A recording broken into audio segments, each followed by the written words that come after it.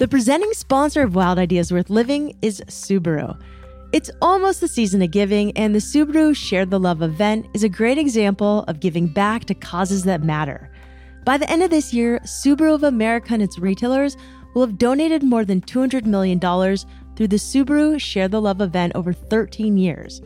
From helping fund our national parks through the National Parks Foundation to finding rescue animals new homes through the ASPCA, this event has helped raise money for important local and national organizations across the country. It feels good to give back, and now you can get a great vehicle and support a cause you care about. With every Subaru purchased or leased, Subaru will donate $250 to your choice of charities. This event runs from now until January 4th, 2021, so if you've been considering buying a new Subaru, now is the time. Head to Subaru.com/share to learn more about the Subaru Share the Love event. If you're down here in the city like we are, and there's lines telling you to go every direction, and we turn left here, and we wait for the light here, and don't park here, and now you go in the elevator, and these hallways, and it's just really all confined and cramped for me in a way.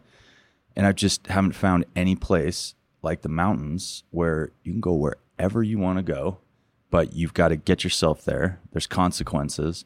It's just the most engaging, fascinating environment, and there are limits. I hate them. So there's no limits. There are, but you can push them, and you can know what yours are physically and what the conditions are, and then put all that together to have an amazing day.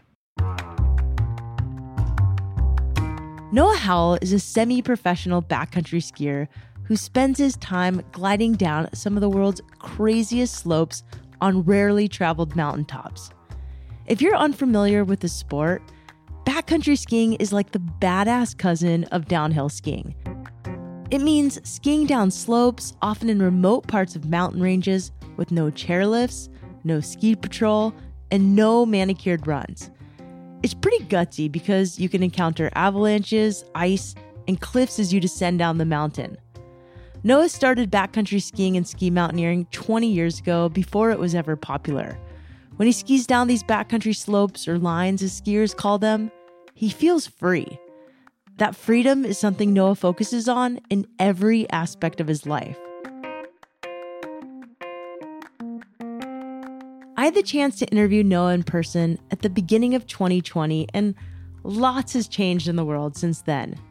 We may not have as much freedom as we did in January of this year, but you can still get outside and recreate responsibly. I'm Shelby Stanger, and this is Wild Ideas Worth Living. Noah Howell has been named one of the 50 icons of backcountry skiing by Backcountry magazine. He also was the second person to ski all 90 lines of what author Andrew McLean deemed the steepest ski lines in Utah's Wasatch Mountains. While Noah has skied some of the hardest slopes around the world, he actually didn't take up skiing until after high school. You've done a lot, Noah. Done a lot. I have done a lot, yeah. So part of the reason you said you really like freedom is you grew up in somewhat of a restricted rule-following household. You said you also grew up Mormon. Tell me about how, growing up Mormon later impacted you to just be this incredibly free-spirited person, like you told me on the phone. Did you just have a lot of rules growing up? I had a lot of motivation and a lot of energy and passion, and even for religion when I was in it. But I kept bouncing up against the walls of it. Well, why is it so limited? Why can't we do this? Why is that? That doesn't make sense. That seems incorrect. What specifically? Well, just what I believe now is we are absolute individual organisms that no one else can tell us our path or direction. And that's why I was a little hesitant about podcasts. Is I just really don't like when people get on and are telling you, how do you live your life? And this is how I did what I did, and this is what you should do. And it's I'm in a different situation. I'm in a different time and space where maybe that's fine advice, but I don't know that it works that way. Was there a moment though in life where you're I'm going to be an adventurer full time and make it work? I had a really weird moment when I was like 13. I remember driving by some I didn't ski. We didn't go in the mountains as a family really. And I just remember looking off at some like white peaks and I'm just like told my dad, I'm like, I want to go up there. It was powerful for me. I don't even know if he remembers that. But just the high places called to me. And then, yeah, it kind of was a spiritual trade-off. You know, when I left Mormonism, I kind of went to the mountains. How old were you when you left? 19. I went on a mission, which they do when you're 19. I mean, I had a very open mind and view of what Mormonism meant to me. It was very much just about a great potential for people to, you know, come to find a relationship with God or whatever you want to call it. But I went on my mission. It was very strict. Where was your mission? Montreal, Canada. So strict Catholic, you know, they don't want to hear anything from 19-year-old Mormon kid from Utah, which I totally So your understand. mission was to go to Montreal and talk to Catholic people? Well, it's, you know, mainly Catholic. So it's to just knock on doors. Okay. And it's a Catholic area. Yes. Okay. Yeah. I get it. Yeah.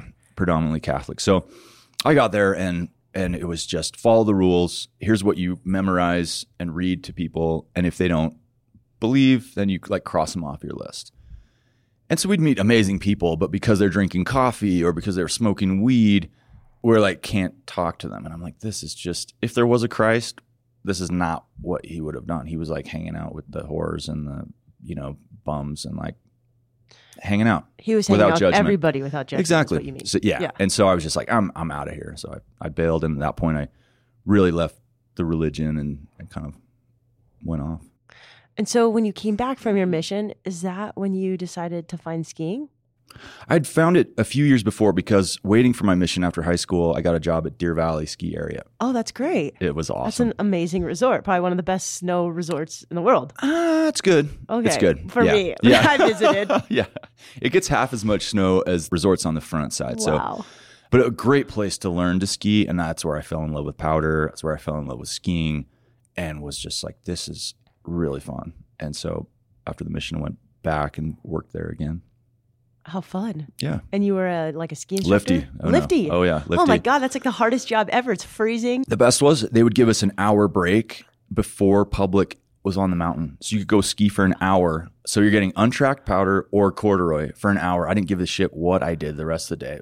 It was like, I'm going to be okay. I'm going to be good because, yeah. I always tell people that like being a lifty, because there's actually a lot of international programs for lift ticket Sure. scanners. So if you're like, you know, when you go to a lot of mountains, there's a lot of people from Chile and Argentina and Peru, a lot of South Americans. Totally. I think it's such a great way to experience the winter parts of the United States. Yeah. Yeah. It was such a fun job. So many good friends, so many good times. And, it, you know, in that industry, it was like, if you return, you got like promoted. So it was like every year I was getting like a raise and then I'd work less. And yeah, I just realized I didn't want to work that much. I wanted to ski powder. And so I would just cram it all in on the weekends. I'd work double shifts, Friday, Saturday, Sunday. And then so I could have Monday through Friday off to ski. It's funny. I did a year in Breckenridge, Colorado, and I wrote for the newspaper and I did a story on like tales of a lift ticket scanner. And I spent a day with a lifty. Yeah. And I was like frozen, but I was really in awe of their job. Yeah. They met the funniest people all day long. Yeah. And talked a lot of smack, and it looked really fun. So you grew up kind of outdoorsy, but you got really into outdoors later, like obviously at Deer Valley. Then how did you end up just making a living, kind of following your passion? Making a living is a stretch maybe, but I get to travel a lot and do a lot of cool stuff. But it's just, it was evolution. So I discovered powder, fell in love with that. And that was kind of where my brother and some friends, we started a club called Powder Whores.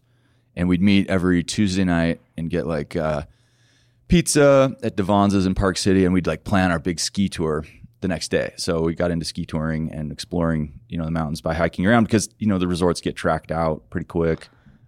Ski touring is hiking to different spots to ski. Yeah, backcountry skiing. Okay. Yep. Yeah, you hike up, no lift, and you know, usually with climbing skins is the best way. But how old were you?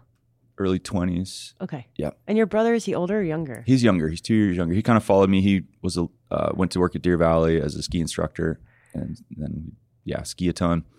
Yes, we'd plan our group ski tour and we'd go out and just track up powder. And you know, 20 years ago, there were not that many people doing it, so kind of had the place to ourselves.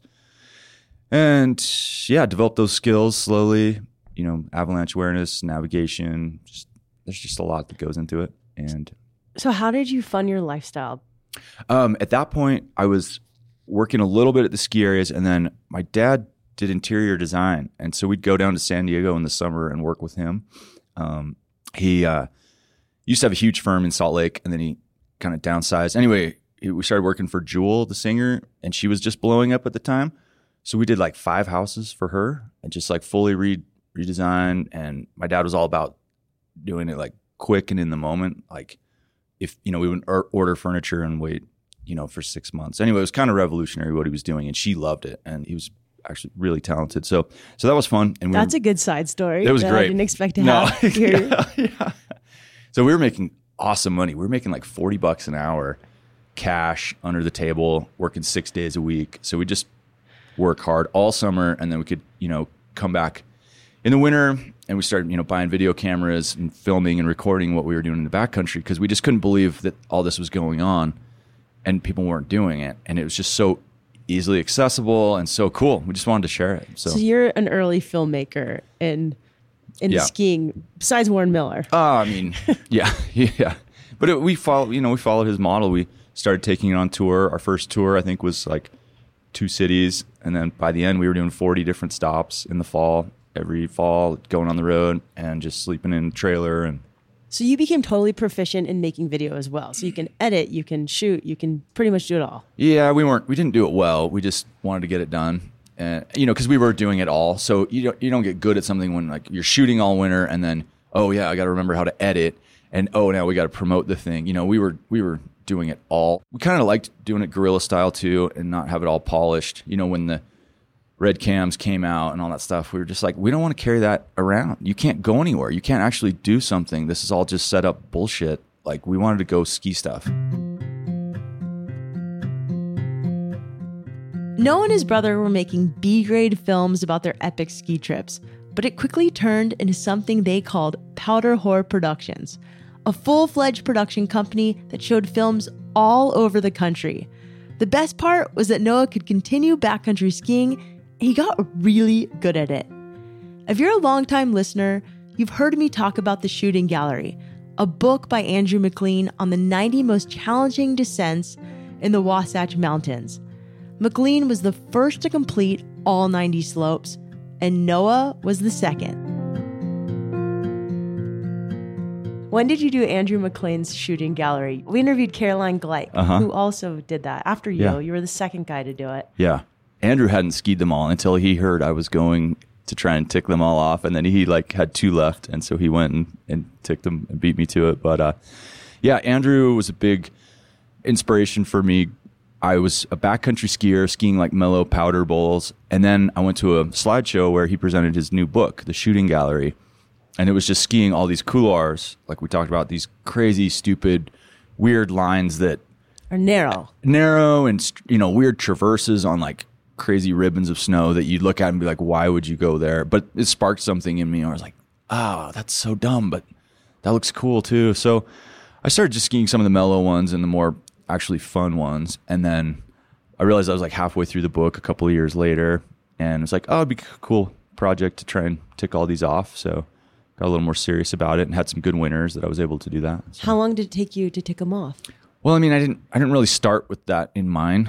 It was just, I skied them. Yeah, I don't know. I got the book in the late 90s, and then I finished, I think, in 2011 or something. So it took 10 years. Yeah. But it wasn't like you weren't set on like finishing it until like the last few years. It was like the last few years where I was like, okay, I want to really finish this up. And were those last few lines hard to find and finish? They were tricky to finish because in backcountry skiing, you're dealing so much with the snow. The conditions are everything. If you ski something that's 30 degrees, but it's ice, that's horrifying. So when we're talking about 50 degree stuff and 45 degree stuff, you really need it. And you want it in good snow. It's just more enjoyable. So as I had fewer and fewer left, you don't get as many days where conditions line up for those. So, and it becomes more dangerous because when you're objective driven, you're trying to force it. You're like, oh, maybe it's good today, even though it's not ideal. We could maybe get away with it. We could maybe push it instead of just trying to ski. What's the best thing we could ski today when you've got these objectives in mind. But it's a fun game. That's what I love. I love the fun. It's a game. Challenge. It is. It's a total game. It's so fun. So when you did the last one, the 90th line. Yeah, we brought whiskey. And Andrew. I brought Andrew along. Oh, that's so great. It was really cool. We filmed it for Powder Horror. It was our film company, and then put a little segment together. So that's out there online. But yeah, it's like a hanging snowfield up high, and then it's just rock. And so you rappel over the rock to get to the apron and ski down. So one of the things I read about you is you've crossed so many items off of what I'd imagine to be like the ultimate winter bucket list. Right. Like you're a bucket list ticker. Just talk to me about how you've managed to build bucket lists in skiing and adventuring. Putting in the time. I'm old-ish. And so I've been around. And so we've been able to stay healthy enough and stay alive and tick some things off. Yeah, it's really just getting out a lot. And I love backcountry skiing, and I love all the aspects. You know, some people just like powder skiing, or some people just are into the fitness realm. And to me, I've been lucky to have sponsors that can give me all the skis I need to go play no matter what the conditions are. So I've got really small skis to run around. And so I've done some cool stuff like big ultra, link ups, like the Ski Hard Rock 100. We did that in the winter. I don't even know what that is. So you basically... So do you know the Hard Rock 100 race? It's a 100-mile race in the summer, and we went and did it in the winter, and we camped one night and then stayed in different towns. So we linked up like Ouray to Telluride, and then it ends in Silverton. And you do it on skis? Yeah, we did it on skinny little skis, just moving all day, 30-mile days, 11,000 feet, just pretty wild terrain in Colorado. And we were the first group to do that. So I love getting out. I love skiing powder just as much, but the mountains are always changing. And so I just like to link up, my skis and my objectives with what's good and go play. Where have you been in the world on skis, and where are some of the most memorable places you've skied? Baffin Island is probably the coolest place. It's up in Canada. It's in the Arctic, and it's some of the most incredible terrain. It's like Yosemite Valley, huge sheer walls, but there's couloirs that run through them, like 5,000-6,000 foot couloirs. What's a couloir? It's a tight chute of snow. So it's like a narrow hallway of snow, and it's usually, like an erosion gully, and then the snow fills in. So we camped on the fjords up there for 17 days. We used kites to get around on the flat ice to the base of these chutes. And so you kite ski? No, but I'm not afraid to just try stuff, even though I'm not good at it or do it. And we just kind of did that. We were like practicing like 2 weeks before the trip how to kite, and we ended up getting some strong winds up there. We were going like 45 miles an hour on the ice. Wow. At one point. And we just, so that was probably the coolest, one of the coolest places I've been. Been to Antarctica on a cruise ship where they take Zodiacs to the shore and ski off the boat. That was really weird and unique. I've spent a lot of time in Alaska, skied a lot of different ranges up there. I think I've been up there 14 seasons, a bunch of different new lines up there and ranges that haven't been skied in, all over the Western U.S. I haven't really done much in Nepal or the big mountains over there. Budget-wise, it's just so easy to go to Alaska, and there's so much to do there. Good snow. Budget-wise, I feel like it would be expensive to go to Alaska. Well, compared to to find big mountains, you got to go out of the lower 48, and so your kind of options are Canada and Alaska, which are much cheaper than going to Europe, Nepal, Pakistan, stuff like that. In the past 10 years, Noah has continued to stay off the beaten path. Instead of regularly posting on social media, Noah's gone old school. He puts on slideshows across the country. When we come back, Noah talks about his favorite slideshow moments, his crazy 11,000-foot descent, and how he built a yurt.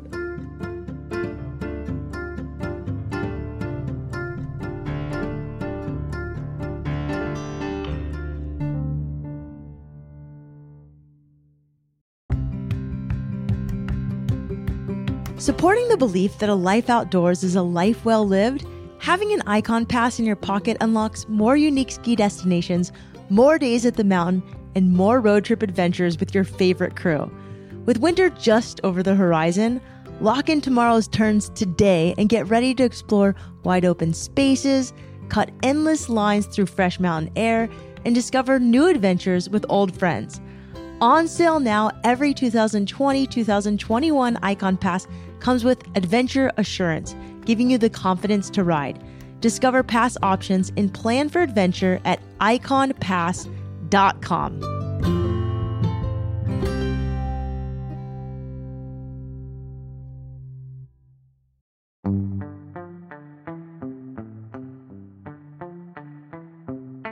Noah stopped making movies with his brother about 5 years ago. Since then, he's been a semi-professional ski athlete. He also does some guiding, avalanche education, riding, and he puts on slideshows across the country. When I say slideshows, I don't mean PowerPoints. I mean, he takes photos from his most amazing adventures, transfers them onto old slides, and he projects them from one of those old school reels that ticks as it shifts from slide to side. He does these shows in partnerships with Ascent Backcountry Snow Journal, and they show them to audiences across the United States.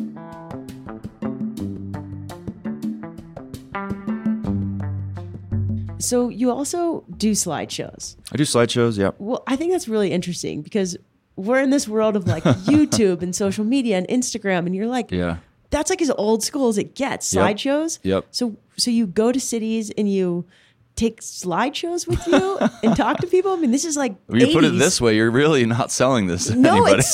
it actually sounds epic, but it's just so funny because like that never happens today in my world. Right. Well, it's kind of ties in with, we'd go on the film tours, and it was so fun to roll in and have a beer with people you haven't seen for a while. Usually, we've got friends in all these places, and talk about skiing and get people excited. And I don't feel like Instagram delivers that. People hardly read captions. It's all curated. Everybody says exactly what they want and edits it and filters it. And when you're put up there in front of a live audience, I don't know what I'm going to say. I forget what slide's coming next. So I like that on the spot. I like that real, like, get to know the person and the athlete. We had these buddies. They biked from Salt Lake up to Alaska and climbed Denali, the tallest peak, and skied it. And it's like, that was so cool. But you're not going to get that story on Instagram. I don't care that was how a many slide that you're showing. they came to several shows and killed it, and it's so much fun. To me, that's just, I like the real. I like being a little more honest and upfront and raw. I think it's cool. And what slides will you show? Different projects. So last year we skied an 11,000 foot run, which is really rare on the planet, and it'd only been skied once before. Where was that? Up in Alaska. And so I presented on that this year. So what's the picture that I'm going to see, and what are you saying to me? Well, before you head into a range, we'd get a flyover usually, check out conditions from the air. So there's some, nice visuals from the plane of the line, good snow, good conditions. So we got landed on the glacier, and there's some camping photos of us setting up, little mid tents and our base camp, getting that dialed. What was skiing down 11,000 feet like? How long does that take? Took us about probably 3 or 4 hours. To ski down one run? Yeah. I cried at Sun Valley because one run took me 20 minutes. Those are long. And they were so steep. Yeah. But for you, they're not steep. But Yeah. I was terrified the whole time. So it starts at 17,000 feet, and the top 1,000 feet was horrible because it was wind blown. It was some of the worst snow. And then it turned to powder. Wow. I'm not even kidding. We skied like boot top to knee deep powder for 8 or 9,000 feet. So like a couple run hours. a run at Sun Valley is like 2,000 feet. So this was 8,000 feet of continuous in like beautiful snow. How do your legs feel? Luckily there were 4 of us, so you kind of do what's called leapfrogging. So you get breaks. So a couple people ski and then pull off, and then it's your turn, and you'll go past them a little bit and pull up and stop. So you could follow their tracks. Follow their tracks sometime, or you're the one leading out and trying not to fall in crevasses or go off into no man's land or hit ice and stuff. So, but then it started snowing so bad that we couldn't see at all. So the visibility was, so we just sat there for like 30, 40 minutes. And that's when you're like, did we bring enough food? Is this going to let up? Like, because we didn't have tents. And we were 20 hours in at this point. We just had some stoves with, food and fuel and big puffy, clothes. So we could hunker down. We could have bivvied if we needed to. But luckily then it let up and we could just ski more powder. And then the crux of that line was it got really steep at the bottom and icy. So we were up on this icy ridge, and that was really slow. You know, like you're sidestepping down with your ice axe out like 50 degrees. Fall, you're going to die. And we got 3,000 feet left to go. Some little bit of intricate navigation. Get off, and then it was like good corn for. So maybe it was but I Good think, what? corn snow. I don't know what that means. I'm sorry. No problem. So when the snow settles out and gets really compressed and warm, and then it freezes at night, but then in the morning or at some point in the day when the sun just kisses the top part of it, you can shred into that, and like your edges just bite into that, and it's kind of it's not really. Sometimes it's like a corn consistency, like granular. And so that's really fun, very different. Yeah. More like skiing a groom run or corduroy at the resort. But so we had that to the base, and then we rested for like an hour, and then we had to climb back out of there. But that was an amazing day. Been one of the biggest days of my life and biggest lines. That sounds so fun. What you do is just like, it sounds so adventurous in the sense that not many people have done what you've done. And very free. Yeah. There's a lot of people out there doing really cool stuff. It's really blown up, and lucky to have some great partners on that one. Ben Peters, one of the best skiers I know, and then Adam Fabricant and Billy Haas are both guides. They're 10 years younger than me, and so my fitness is kind of waning, and they're super strong. How old are you now? 43. Well done. Yeah. How do you stay in shape for backcountry skiing? A mix of things. So to climb 10,000 feet in a day is a lot, and you have to build volume. So right now that's what I'm doing. It's early in the winter, and I just getting out every day, trying to do like 5,000 feet, like 4 or 5 times. Skiing or walking? Yeah, or running? Okay. Uphill. So I count vertical feet gained. So not mileage, but just like how much you climbed. Yeah, how much you climbed or booted.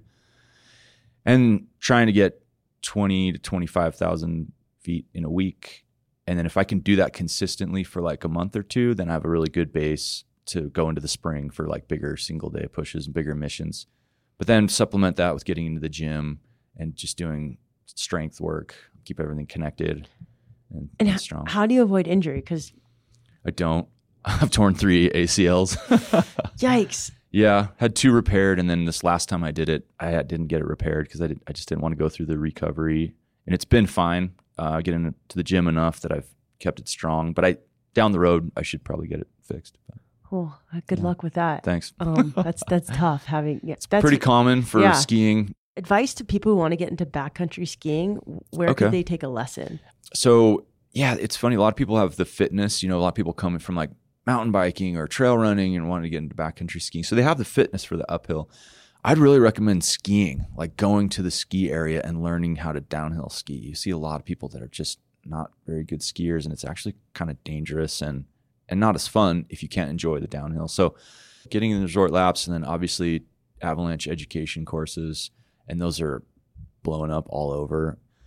And then, just be smart and follow your gut out there. And I always tell people it's not tennis. You can't just pick up a racket and go on the court. This court can kill you. So to me, this is a lifelong mastery process, and you have to look at it that way. A lot of people are just like, I'm going to buy an airbag and I'm going to get skis and skins and I'm good to go. And it's like, no, you're not. You're dangerous. So looking at it that way, and I think the backcountry community is doing a good job of still passing that fear on that needs to exist. Like climbing, it's clear, like if you fall, you're going to get hurt. But with avalanches, it's very different, where coming into this, you don't know where they're lurking. You don't know when you're in danger. And then it can happen, and it's, bad things. So I'm terrified of avalanches. So I think the backcountry industry has done a good job of teaching people that they need education about that. It's having that fear of knowing that, but then working towards it. There are ways that we can go play there safely, but you need to learn those rules, and you need to learn those protocols.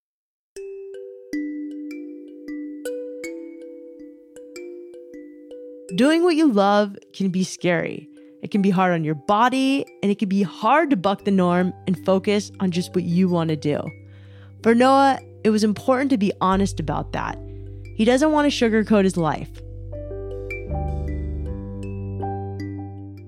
You want to do things your way. Yes. But at the same time, you want to make a living doing what you love. I'd rather tear things down than like build up a facade. So, and that's been hard as a quote unquote athlete, where I'm supposed to project that like everything's amazing and I just shit flowers and like everything's easy and I'm fully supported. And it's like, maybe that's the case for some people, but it's not for me. And I'd rather be honest and show you, like, tell you what's really going on. Yeah, even if it's... Tell me really quickly, like how you actually make it work. It hasn't been the easiest. Yeah. Scrambling for sure. Like when we did the Powder Whore films, that actually was decent. You know, we were pulling in like $50,000 a year. Working for Jewel was lucrative. Doing yes, Powder exactly. Whores. Yeah, Powder Whore was great. Now lucrative. it's a full scramble of a little bit of writing. I still shoot videos. I still edit. A little bit of guiding. A little bit of sponsorship funding. I do a little woodworking. A bunch of piece it together. You do woodworking. Okay, so I appreciate that you're telling us that it's not easy always to do what you love. I think there are some people where it just like that links up and they get the big sponsorship contract and but everybody I see is working hard or they're a trust funder. So that was a very honest answer. Yeah, no one talks about that though in the industry. It's funny. I'm like watching these people. I'm like, I know your sponsors. This just doesn't add up. You're traveling year round and just going to team meetings and going. I'm just like, wow, I'm not on that program. Yeah, and there's a little bitterness, but also I don't fully want to play the game too. You know, like I don't want to be doing that all the time. It's a constant battle. Yeah.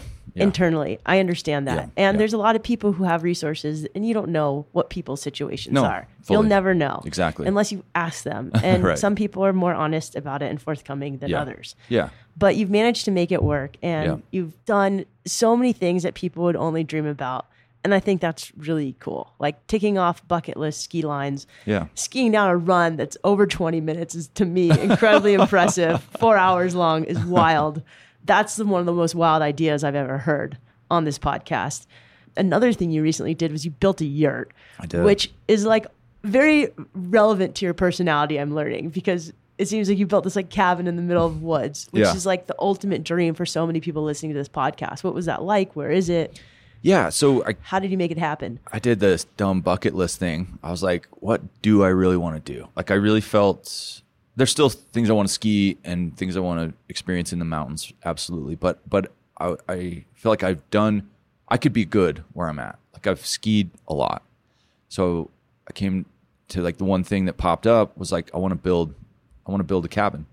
So I started looking around and found some relatively cheap land nearby and bought that. And then in Utah. Yeah. Yep. In Utah. And then we bought this old piece of shit trailer off KSL for like $1,700, this 1979 trailer. What's KSL, like Craigslist? It is. It's a local Craigslist. And we parked it up there, put it on blocks, put it like reinforced roof up there for snow loads, put a stove in it, and we had a fun little place to hunker down for a few years, and then wanted to do a yurt. So put up a yurt this fall. Sounds like a lot of people were really willing to help you build it, including your dentist.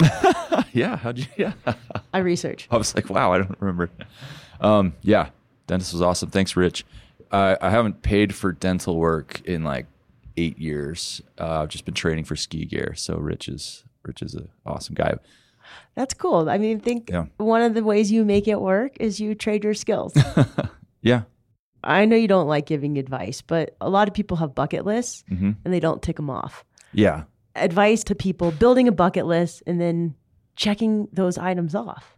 I mean, I won't say for anyone else, but for me, it's like what I keep asking and demanding of myself is like honesty, like what is really going on. And that's trickles down in the mountains where it's like, to me, that relationship is utmost important, is where are you at and what are you really observing in the mountains? And to me, that's what's kept me safe. And that's what kept me going, is that honesty. Cause it's easy to lie to yourself and like think, oh, I can do this when you're not ready, or you're trying to prove it for someone else, or there's just so many internal motivations that are always like at work and in play when we're doing these things. And that's fine. But what are they? And do you know them? So what's the next bucket list item?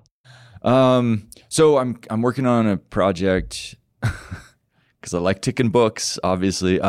So there's a book called 50 Classic Ski Descents of North America, and 30 lines deep into that. And so, yeah, in the skiing realm, that's what I'm working on is skiing those big monster lines all over Canada, Alaska, and the lower 48. Wow, congratulations. Well, best of luck with that. Thanks.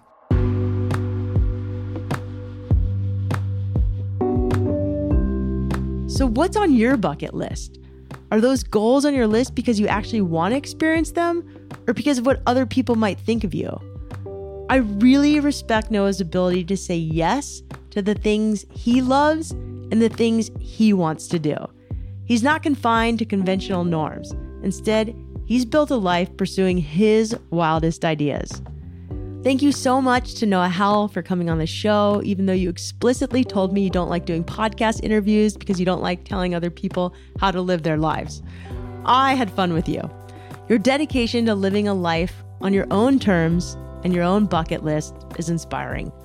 You can learn more about Noah Howell at noahhowell.com. That's NoahHowell.com. You can also connect with Noah on Instagram at Noah_J_Howell. Wild Ideas Worth Living is part of the REI Podcast Network. It's hosted by me, Shelby Stanger, written and edited by Sylvia Thomas, and produced by Chelsea Davis. Our executive producers are Paolo Mottola and Joe Crosby, and our presenting sponsor is Subaru. As always, we love it when you subscribe to this show, rate it, and review it wherever you listen. And remember, some of the best adventures happen when you follow your wildest ideas.